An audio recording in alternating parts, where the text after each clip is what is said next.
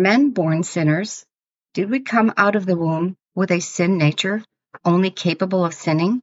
What is Gnosticism, and how is it taught in churches throughout the entire world today? Many Christians today are inadvertently teaching Gnosticism without even realizing it. How did this horrific doctrine creep its way into churches today? This is the subject of today's Differing Things. Now for our host, Bill Petrie.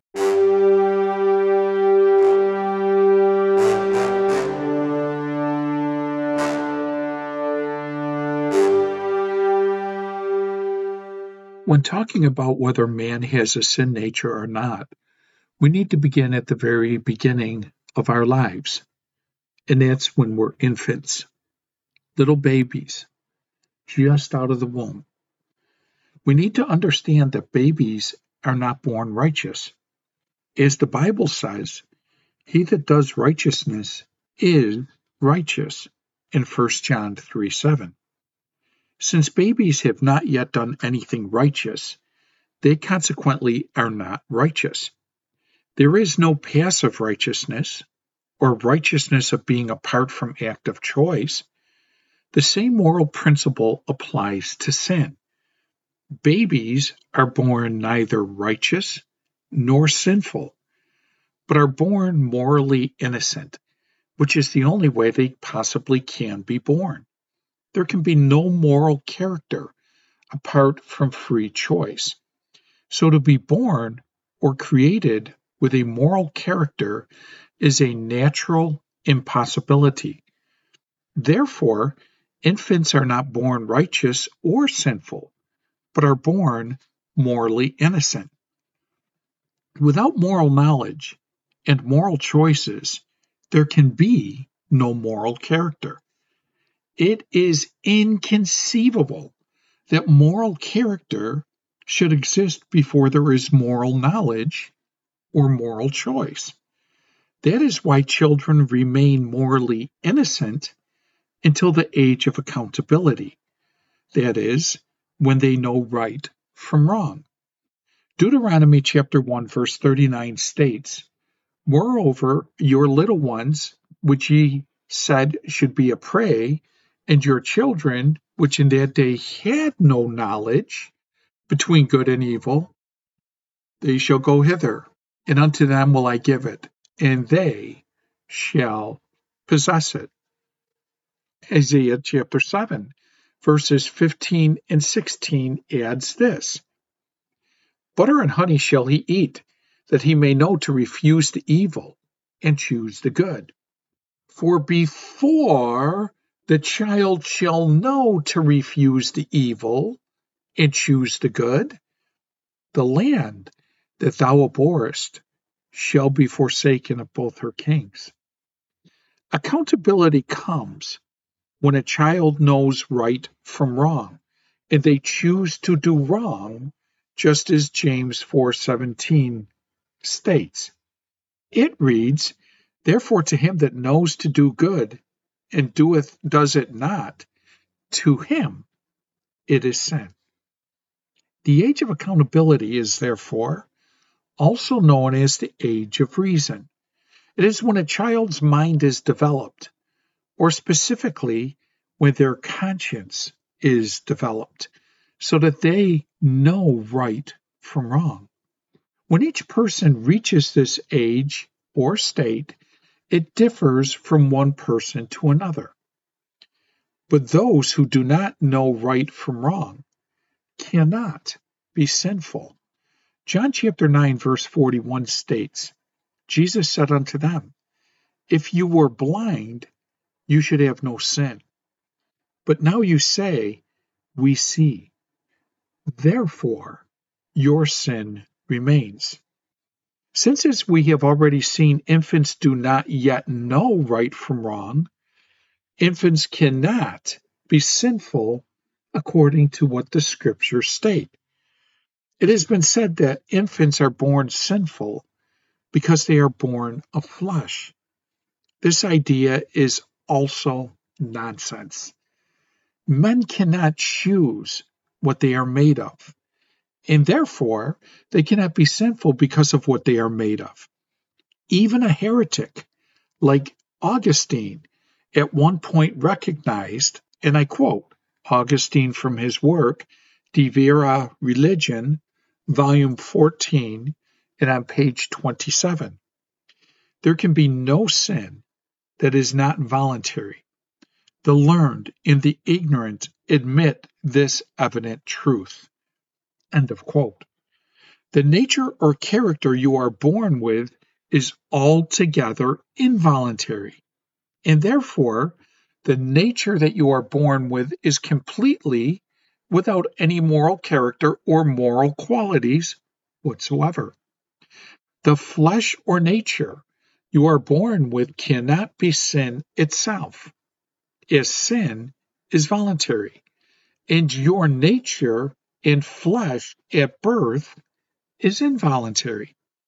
And you cannot be sinful or be a sinner merely because of the nature of flesh that you voluntarily inherit at your creation.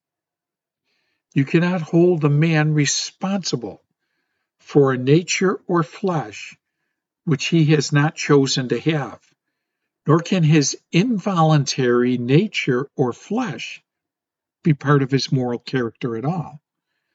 Moral character must always be self-caused or self-chosen if it is going to truly have any moral quality. A man must be the cause of that for which he is held responsible for. While sin or moral character is voluntary and caused by our own will, it is also true that infants, though innocent, do suffer physical death as a natural consequence of Adam's sin. 1 Corinthians chapter 15, verses 21 and 22 state, "For since by man came death, by man came also the resurrection of the dead. For as in Adam all die, even so in Christ shall all be made alive." Infants die, not as criminals being punished for sin, but as Adam's offspring, who are victims of his sin and suffer consequences for it. The death of infants does not prove, as Calvinists suppose, that infants have sinned and are guilty. Animals also die, and they have not sinned. Jesus Christ himself died, and he knew no sin. The reason that our bodies are subjected to death, even the bodies of innocent infants, is because we were made subject to death after Adam's sin. God put certain consequences upon mankind because of Adam's sin to put a limitation and check to the spreading and occurrence of sin. Now man needs to work by the sweat of his brow, thus giving man less idle time to sin. It is not that God is punishing all of us for Adam's sin, but that we naturally suffer because of what has happened. Irenaeus said, by means of our first parents, we were brought into bondage by being made subject to death.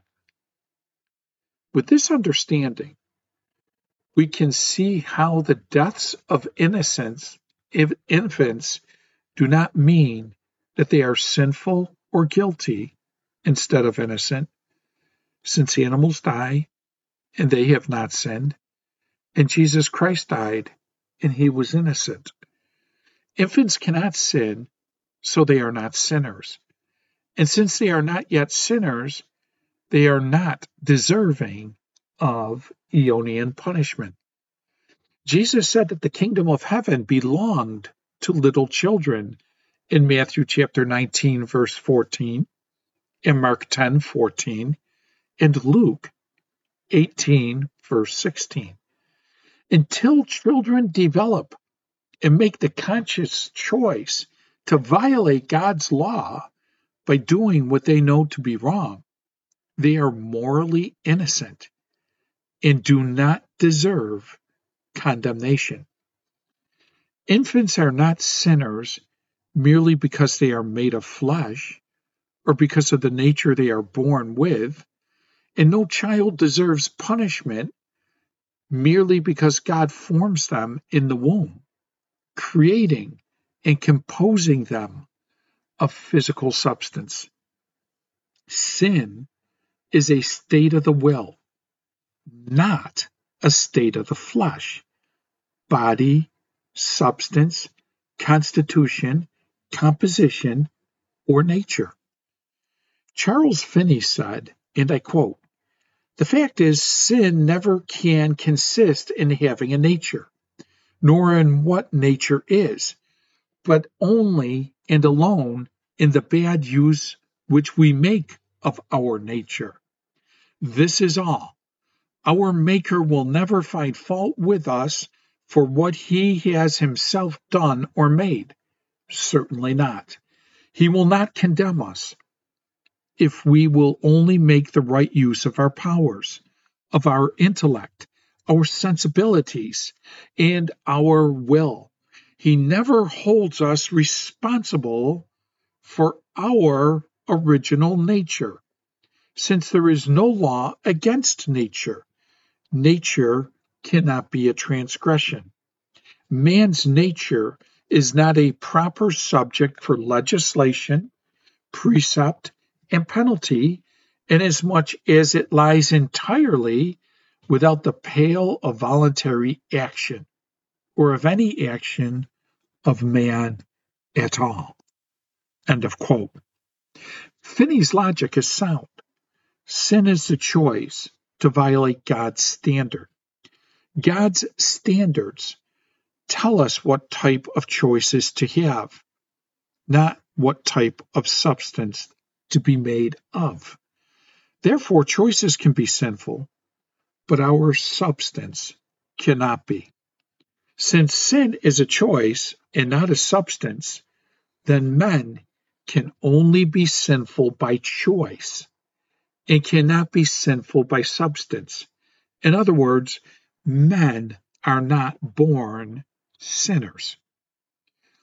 Rather than sin being the involuntary state of your nature, it is instead the voluntary usage of the faculties of your nature. It is not that man's nature is sinful, but that man can choose to use the nature God gave him sinfully. Thus, man's sinfulness is his own fault, not the fault of his Creator. The faculties of man's nature, which God granted us, can be used for either holiness or sin. Pelagius said, and I quote, one should note that the works, not the substance of the flesh, are condemned." End of quote. It is very important to this discussion to understand that the Gnostics taught that the flesh was sinful in and of itself. That is why they denied that Jesus Christ came in the flesh. Gnostics believed that sin is the substance of the body, and the scriptures called them Antichrist. Gnosticism attributes moral qualities to states of matter and believes that our flesh is inherently and intrinsically evil. It is one thing to say that our flesh can be used for sin, and quite another thing altogether to say that our flesh is sin. The Bible says our flesh is an instrument or a tool which we can use for sin or use for righteousness, but not that our flesh is itself a sin. The moral quality of our members is not intrinsic, but depends entirely upon how we choose to use them. Whether our flesh is an instrument used for righteousness or whether our flesh is an instrument used for wickedness is a matter of our own free choice. Paul said, "Neither yield ye your members as instruments of unrighteousness unto sin, but yield yourselves unto God as those that are alive from the dead, and your members as instruments of righteousness unto God," in Romans 6:13. Paul also said, "For as you have yielded your members servants of uncleanness and to iniquity unto iniquity, even so now yield your members servants to righteousness unto holiness," in Romans 6:19. If your flesh was a sin, Paul was saying that you should not yield your sin as an instrument for sin, but that you should yield your sin as an instrument for righteousness. But that does not make any sense. Rather, Paul was saying that sin is not the substance of our body, but we can choose to use our flesh for sin or use our flesh for the service of God. To be a servant of sin or to be a servant of righteousness is not a matter of nature, but a matter of choice. Our flesh is not created as a servant of sin or servant of righteousness, but after we are created, we choose to yield our flesh to the service of righteousness or sin. The Bible says, "Let not sin therefore reign in your mortal body, that you should obey it in the lusts thereof," in Romans 6:12. The words "let" and "obey" indicate the consent and obedience of the will. Commenting on these passages, Pelagius said, and I quote, "Sin reigns in the body, namely by obedience and consent.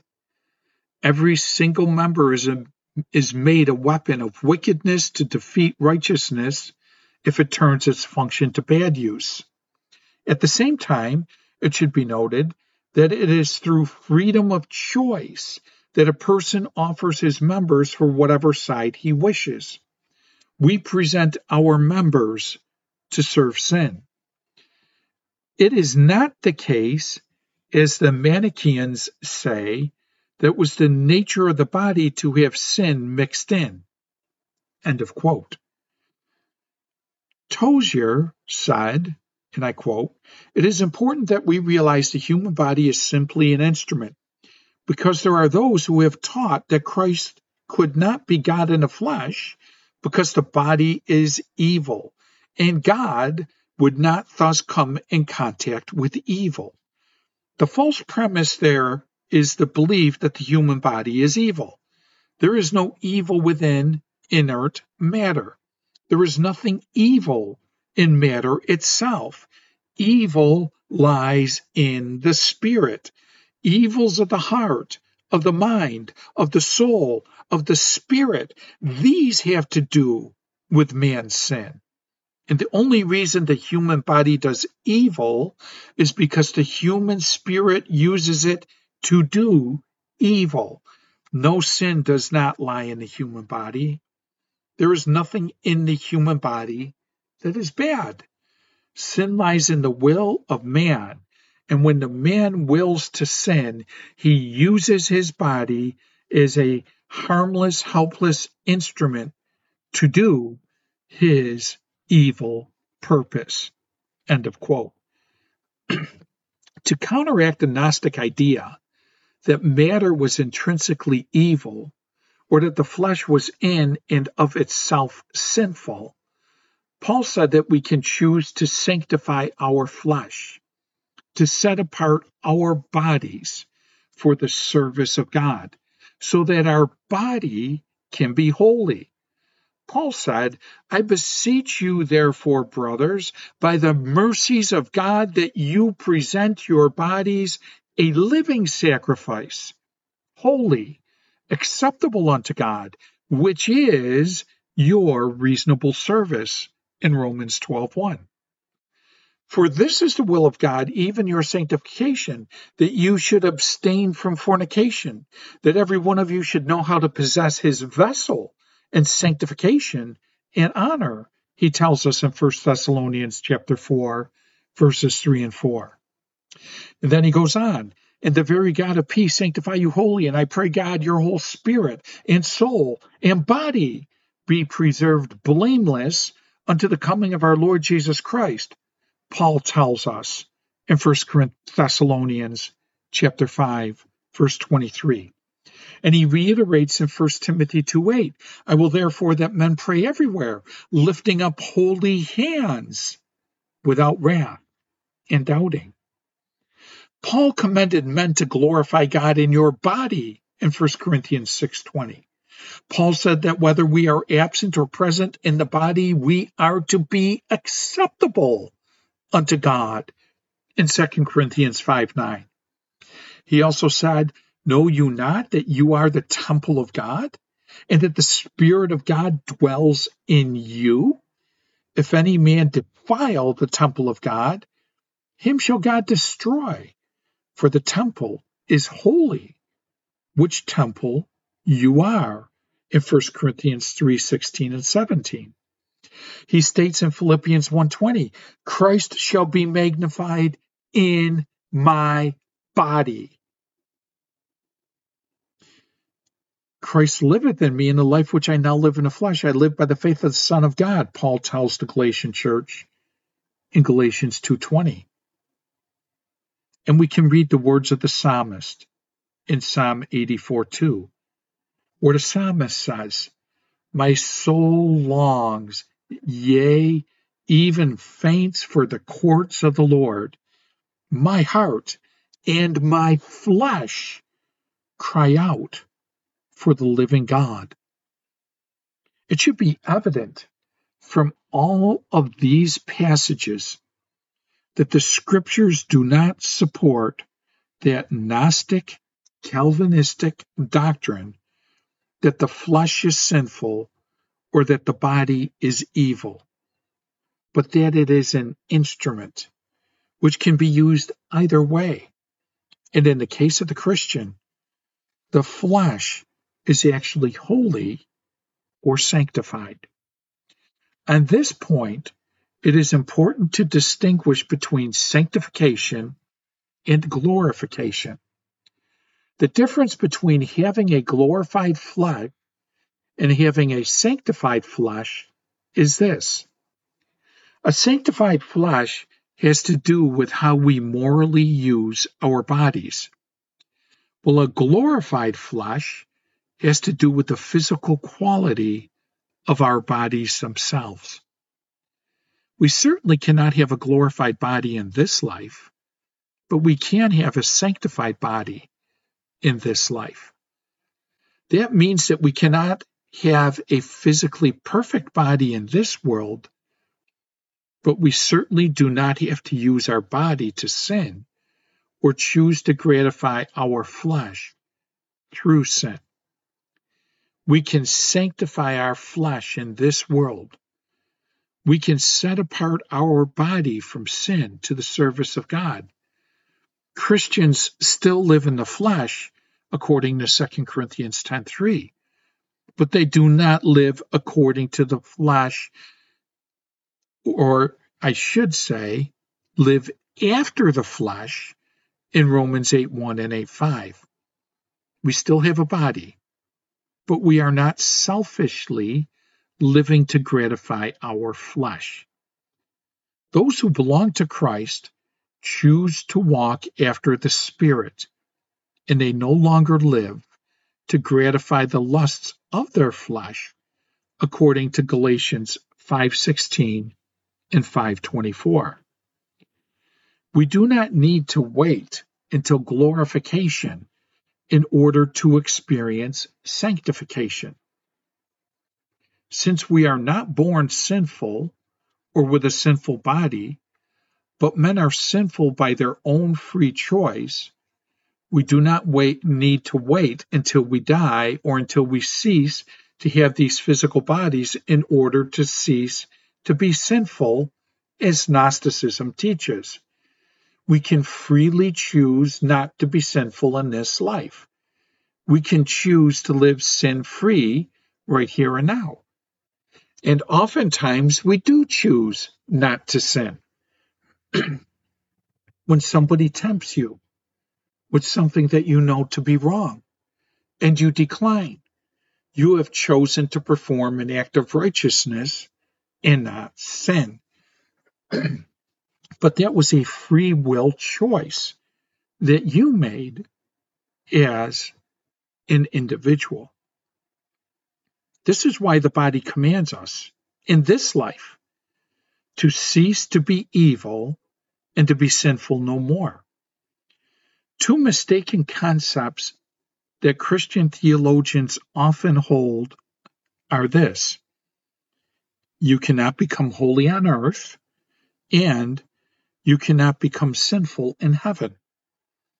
These ideas are in error because we know that there were angels who became sinful while in heaven, and we know that Jesus Christ, who is our example to follow, lived holy on earth.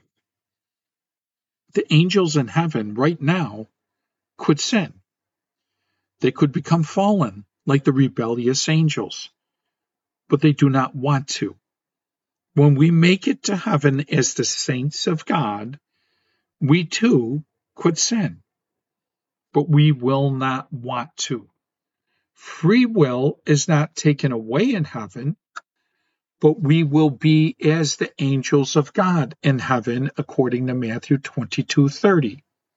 We will use our free will to be obedient to God for all the eons, while retaining the liberty to become evil if we so chose.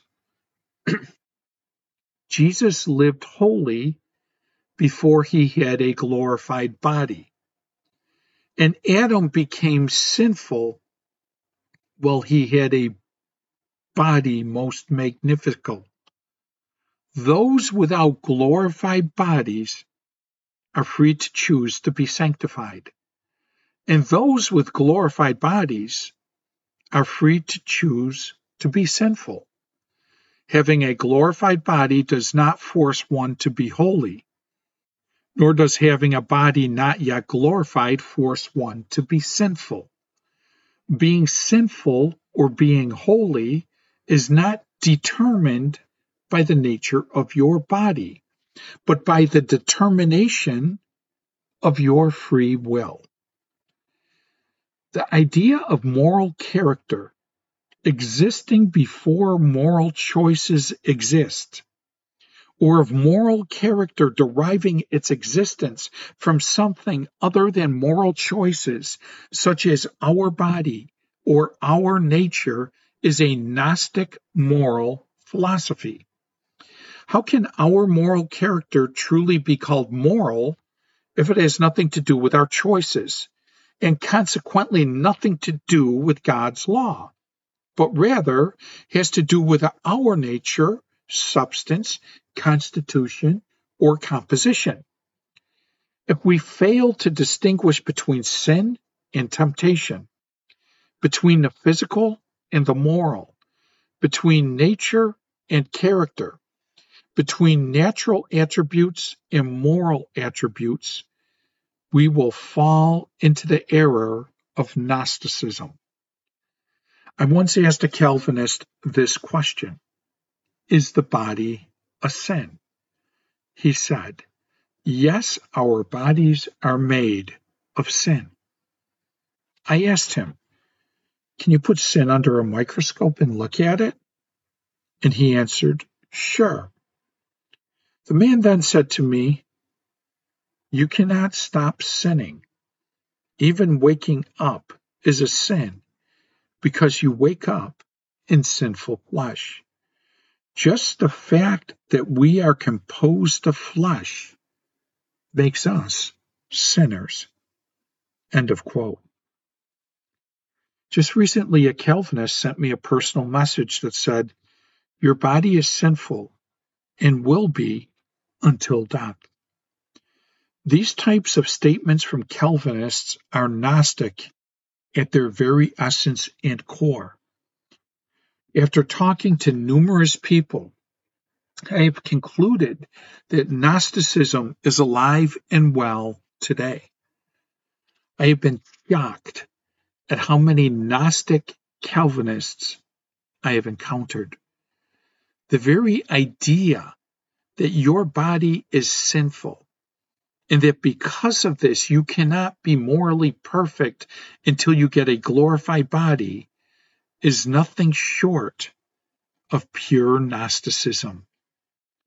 Yet many today claim that you cannot be free from sin until you die. The truth is that your body does not make you unholy, and therefore you do not need a new body to be made holy. Your body is not sinful, so you do not need a new body to be made free from sin. The command to be you therefore perfect in Matthew 5:48 certainly takes for granted that moral perfection is a choice of the will and not an involuntary state of the body, which we have absolutely no control over. A command implies that the object which is being commanded can be acquired by the choice of the will, and that the thing which is being forbidden can be avoided by the choice of the will. Therefore, moral perfection is a choice of the will, not a state of substance of your body. Since your body is not sinful, and since your body does not make you sin, you do not need a new body to be made free from sin. Adam sinned with a perfect or glorified body, and Jesus Christ was sinless while he was in a body of human flesh. He was sinless while having a body that was not yet glorified, but was subjected to death. Therefore, a flesh body does not necessarily make you sinful. Neither does a glorified body necessarily make you holy. Being sinful or being holy does not depend upon the physical state or quality of your body, but upon the moral state or quality of your will. Since Gnosticism fails to distinguish between the physical and the moral, they consequently fail to properly distinguish between physical depravity and moral depravity, between physical perfection and moral perfection. Gnostic moral philosophy says that sin is a substance of matter that is not limited to free will choices. To view sin as a state of the body or as a state of human nature rather than a state of the will is the Gnostic view of sin and human nature. The whole idea that man has a sinful nature, or that man's nature is sinful in and of itself, or that man is sinful through hereditary inheritance rather than through voluntary choice, is nothing more than the remains of Gnostic and Manichaean philosophy surviving through Augustinian, Lutheran, and Calvinistic theology. John Calvin said, and I quote,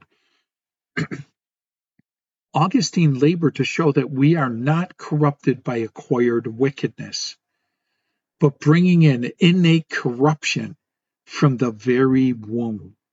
End of quote. In other words, wickedness was not the fault of the individual, since they did not cause it by their own free will, but was the fault of their constitution or design, acquiring it during the formation of their composition while in the womb. The late great Dean Harvey said, and I quote, "The concept of inherited sin is a philosophical construct applied to theology." It is not found in the Bible. End of quote. Regarding the doctrine of constitutional sinfulness, Charles Finney said, and I quote, "This doctrine is a stumbling block both to the church and the world, infinitely dishonorable to God, and an abomination alike to God and the human intellect, and should be banished from every pulpit and from every formula of doctrine and from the world.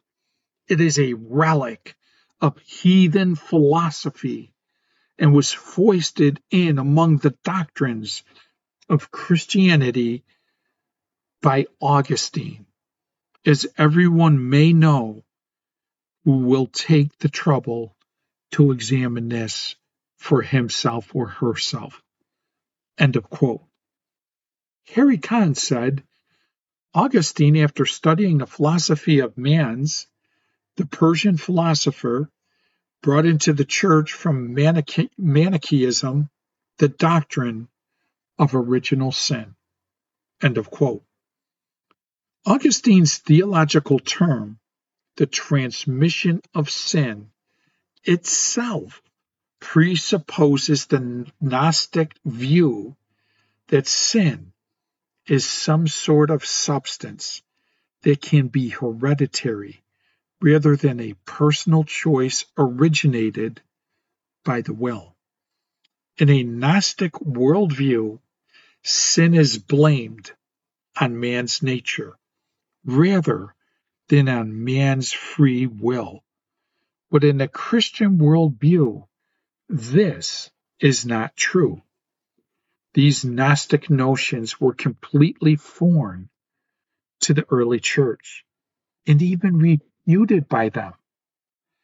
It was not until Augustine converted from the Manichaean Gnostic sect that he brought these views with him into the church. Many, all throughout church history, have refuted these erroneous Gnostic views of human flesh or human nature, as we shall now see. God is not the author of sin. Man is born a physical and a spiritual being.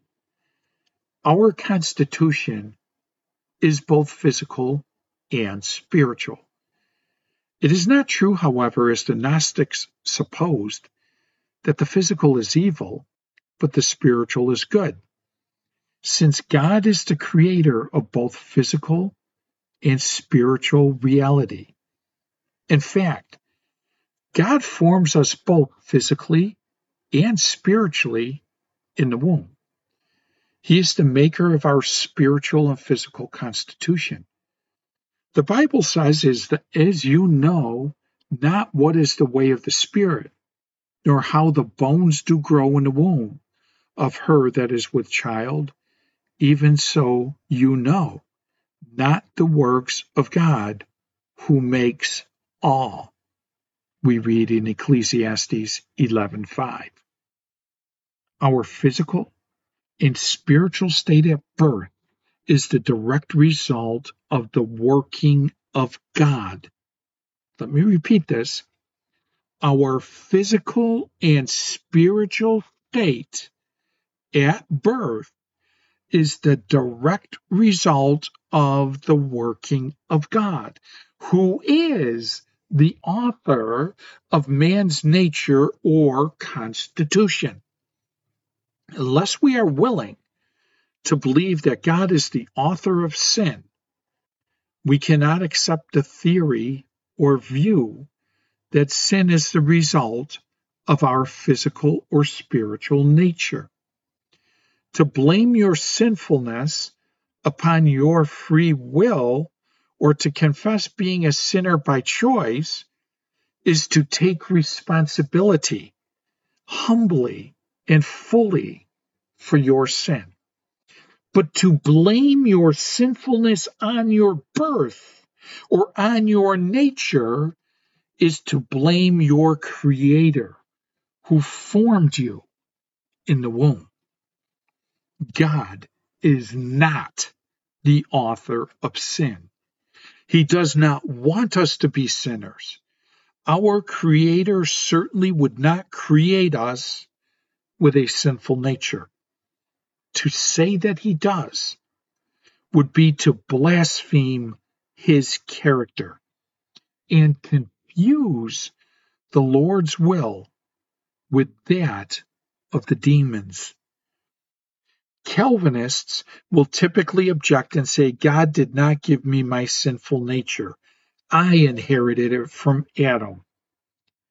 But the Bible does not teach that Adam, Satan, or anyone else formed our nature in the womb. It is God who forms our nature in the womb. Know you not that the Lord, He is God? It is He that has made us, and not we ourselves, the psalmist tells us in Psalm chapter 100, verse 3. Clearly, Adam is not the God of nature. Adam does not form us in the womb. Remember, as we have already seen, the scriptures are explicit and say that God is the author of our nature. He is the creator of our constitution. We are the work of His hands, since He forms us in the womb. Just as the Bible says that God formed Adam and Eve, the Bible uses the same word and language to say that God forms us in the womb in Psalm 100, verse 3. The Bible says, and the Lord said unto him, who has made man's mouth? Or who makes the dumb, or deaf, or the seeing, or the blind? Have not I, the Lord? In Exodus 4:11. Forasmuch then as we are the offspring of God, we are told in Acts 17, verse 29, thine hands have made me, and fashioned me together round about. Thou hast made me as the clay. You have clothed me with skin and flesh, and have fenced me with bones and sinews. We are told in Job chapter 10, verses 8 and 9, and verse 11. The hearing ear and the seeing eye, the Lord has made even both of them. Solomon tells us in Proverbs 20, verse 12. The great God formed all things, he goes on to say in Proverbs 26:10. Thus says the Lord, your Redeemer, and he that formed you from the womb. I am the Lord that makes all things. The prophet Isaiah writes in Isaiah 44, verse 24. All things were made by him, and without him was not anything made that was made. John tells us in John chapter 1, verse 3. And for him, for of him, and through him, and to him are all things. Paul writes in Romans 11, verse 36. God, who created all things by Jesus Christ, he adds in Ephesians 3:9. For by him were all things created. All things were created by him. All things were created by him and for him. By him, all things consist, we are told in Colossians chapter 1, verses 16 and 17. The all things that have been made by Christ would include all the human natures which are made and created in the womb. Who then is it that formed you from the womb according to the Bible? It is the Lord. It is Yahweh, your Redeemer, who makes all things.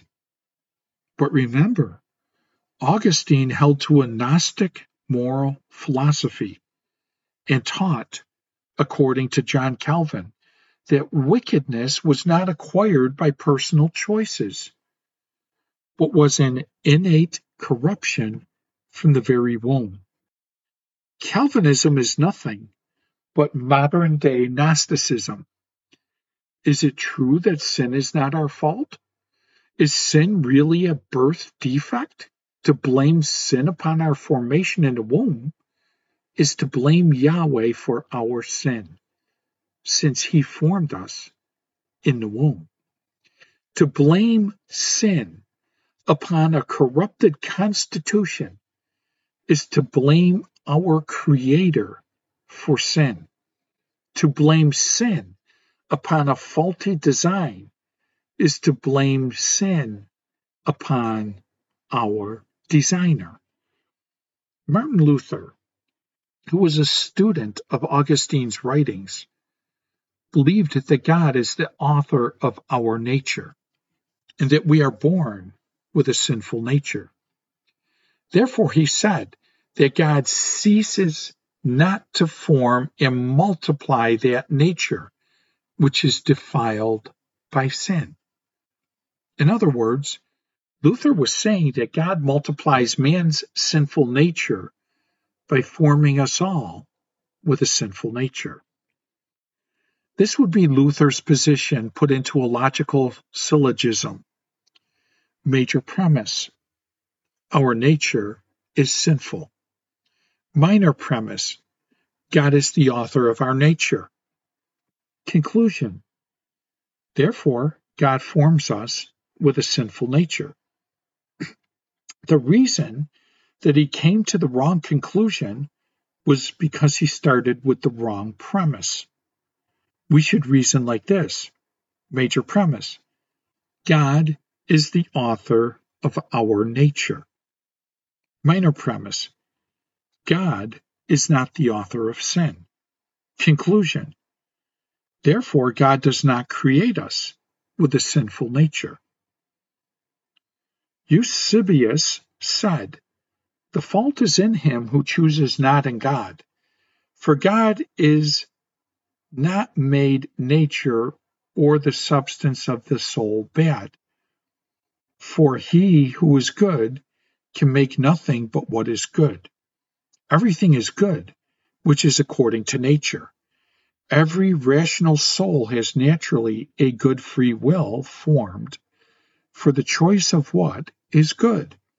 But when a man acts wrongly, nature is not to be blamed, for what is wrong takes place not according to nature, but contrary to nature, it being the work of choice and not of nature." End of quote.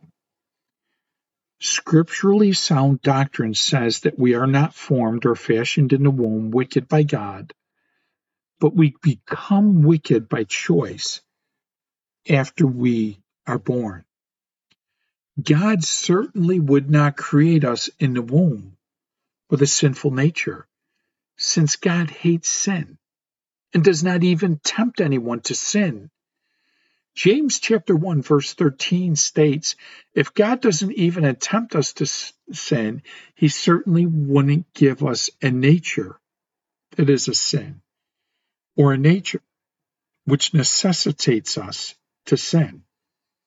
How could we say, I will ascribe righteousness to my Maker, as Job states in Job chapter 36:3, if he makes us with a sinful nature? We could not ascribe righteousness to my Maker if we are involuntarily and unavoidably made sinful by no fault of our own. But we're made sinful because of the formation of our God-given nature.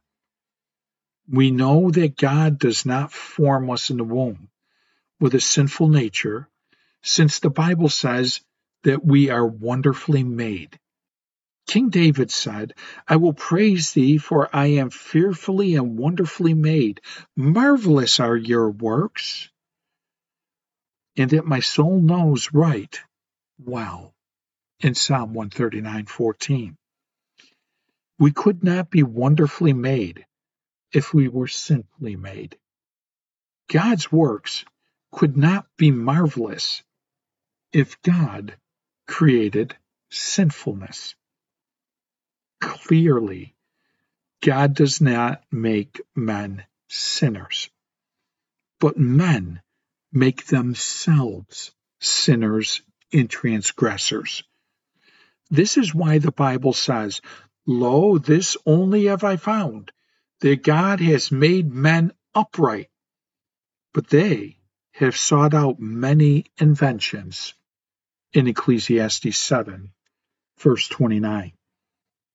If sinners were honest with themselves, they would say what the Bible says: I make myself a transgressor, as Paul states in Galatians 2:18. Sin is not the fault of our constitution, but it is our fault because it is caused by our deliberate misuse of our constitution. To say that we are born sinners is to say that God, who forms us in the womb, creates us as sinners. If God creates us as sinners, God forces us to be sinful. And if God forces us to be sinful, we cannot be responsible or accountable for being sinful. We cannot be responsible for the condition of our birth or be justly punished for being what God created us as. If God created us sinners, we would not be the real sinners, but God would be the real sinner. This is because our sinfulness would not be caused by us, but by Him. If God creates us sinners, sin is ultimately and really and totally His fault. And consequently, He is not righteous or good. The reason that God is righteous is because He never causes the existence of sin. And the reason that He is good is because He cares for the well-being of all His creation. Therefore, since God is good and righteous, we can conclude that He does not form anyone in the womb as a sinner or make anyone necessarily sinful. At birth, a baby is born neutral until they develop their moral character. And then, whether to sin or not to sin becomes a moral, free choice that individual makes. Good day, and God bless.